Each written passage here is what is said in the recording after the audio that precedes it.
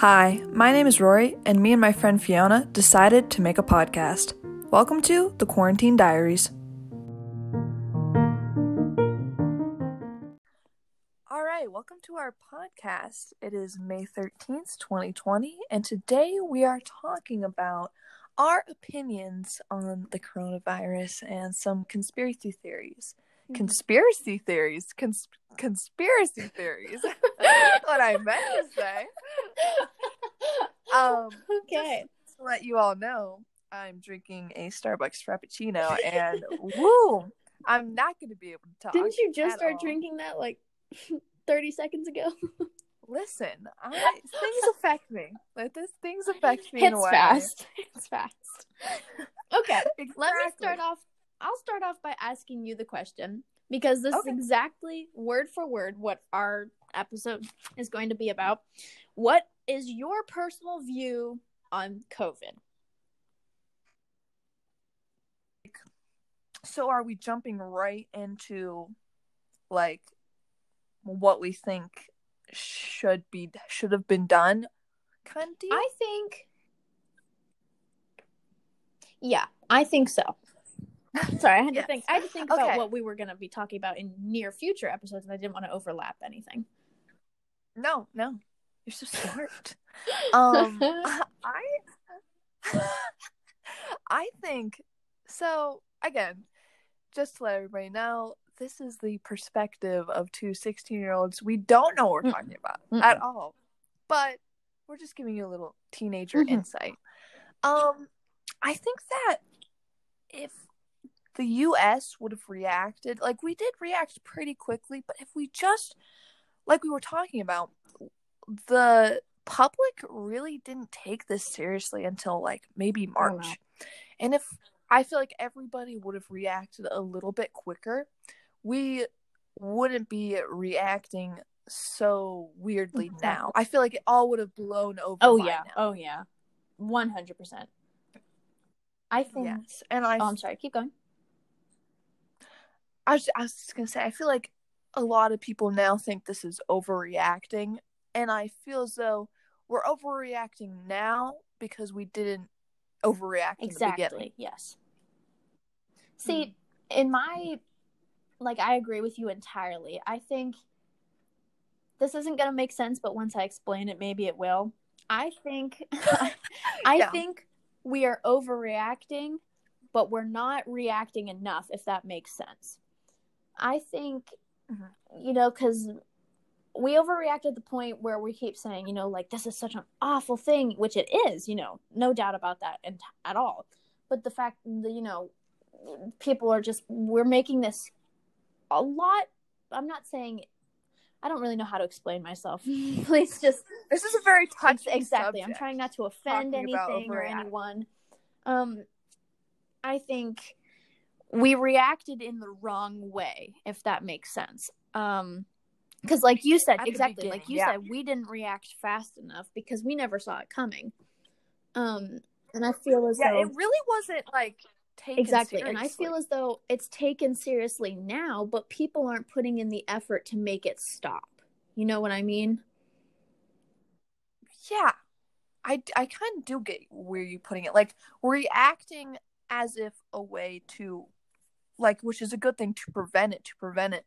But there's got to be a point in time where we got to react to stop it. You if you want to make a big deal about the whole situation to begin with, you're going to want to make it stop. If you really, really if you just wanted to make it stop to begin with, now you'd want to react now. You'd want to prevent everything you possibly could from it spreading even more, which I feel as though, again, don't take my word for it because I'm just a 16-year-old, This is just from my viewpoint and my opinion, which obviously opinions are just opinions. But I think if you truly... If you truly wanted this to end and you seriously were affected and moved by it, then I feel as though a lot of more people would be putting in a lot more effort to make it stop. Yes. Yeah, I totally agree with that.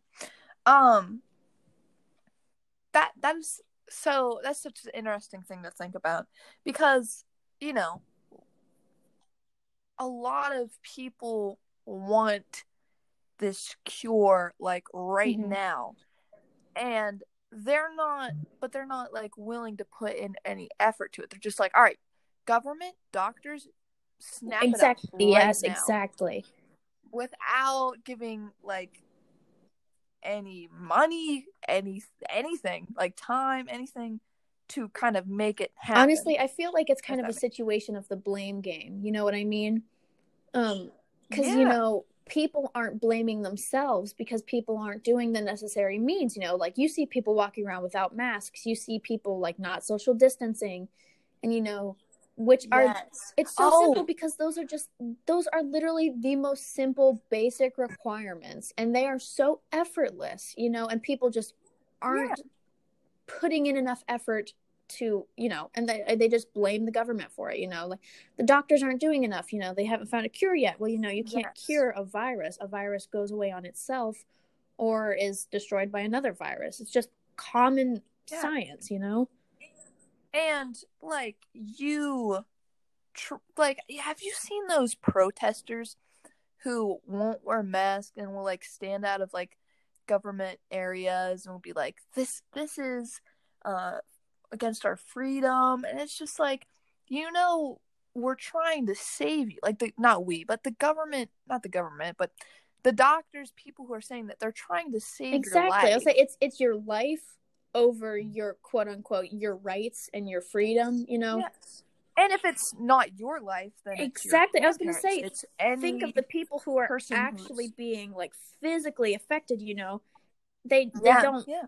I think mainly for the fact is because they don't think anything's going to happen to them. But those are the people that are making this worse, and they don't see it. You know, they are the people that they're spreading this, and just they're not helping anything. You know, it's just bad.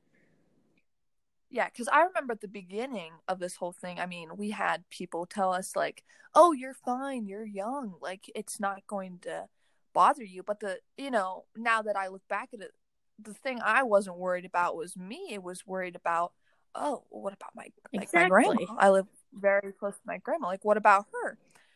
What about anybody who's immunocompromised that might be around me that we don't know? You know, like you have terrible lungs. I have the worst respiratory system. You have the worst luck with and let me clarify, I don't smoke, I don't drink, I don't do anything to make my body react this way. This is I was just born with the weakest immune system. Purely genetics. Exactly. It just it literally runs in the family. If I were to get the coronavirus and give it to you, I would feel terrible, and I feel like those people haven't experienced that yet. You know what I mean? For people that quote unquote protest and say that it's against their freedom and, you know, it's against their rights and, you know, they're taking away their freedom, so and so, I feel as though it would, I'm not saying this is, I would never say I hope they would get the corona, but I would hope that there would be, no, I would never ever say that, but I'm hoping there would be some form of information that would not pay back, but just something to show them that what they're doing isn't helping the situation. Like, you know, whether it's a scare in like the family, you know, like they think, oh, you know, this person's getting sick, and then they realize, oh, like this is serious, you know, and I'm not taking this seriously enough. Yeah, sadly, like, it's just crazy because think about it. These protesters make up what? 1% of America? You know what I mean? It's just crazy, like, that they actually believe that the government is going to listen to them. Exactly. You know? I would say, you know, if you're not... They're just being unreasonable at this point. Honestly, exactly. That's so unreasonable, and they're not, you know, they're thinking so irrationally. You know, I want to know what they think is benefiting themselves. You know, what are they getting from this entire thing? You know, like, what do they see? Yeah, holding up exactly. What do they see? Like, you know, like, oh, if I prove to people that we shouldn't wear masks, or we shouldn't, you know, we should just not social distance, and we shouldn't do anything, what do they think's going to happen? The world's just going to heal and be fine again, just go back to normal? Because it's the complete opposite. The world would crash. I mean, the world is already like it's already going to be different. 100%. Things are definitely going to change. I mean, the fact that this virus, like the world as a whole was so unsanitized that the virus could spread this quickly anyways. We were so unprepared. I mean, everyone was unprepared. As a as a world, we just fallen into this kind of like, we think we're safe kind of deal. Honestly, I think it's safe to say that the world will never be the same after this. I feel as though it's just, and when you think about it, because again, like they even said, like doctors have said, this will come in waves. Like this will never end because you can't get rid of it. It just just exactly like the flu comes once a year.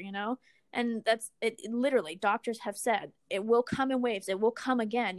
Like don't think that this is just going to disappear. But in my mind, I'm just hoping, that people will take this more seriously in times to come because, we lost so much of the world in a series of 4 months. It's just so shocking. It is. And to go off of that, I was just thinking, we were just talking about like how the world is going to change, but now thinking about it, our generation isn't really that special because, a couple generations ago, the regular just flu came through. And I want to know how that affected like our world. If that flu didn't come through, how would our world be different? There's so many questions to be asked that like physically cannot be answered. Yeah, because really nobody's alive. Exactly. From that era. Well, my quote is from George Washington. And it's a Georgie. wise quote. It's not like one of our funny, quirky, stupid quotes. A difference. But George Washington once said, "It is far better to be alone than in bad company." That is really interesting now that we're talking about like quarantine. I thought it would be good. Well, all right. Thank you guys for joining in. See you in the next episode. And we'll see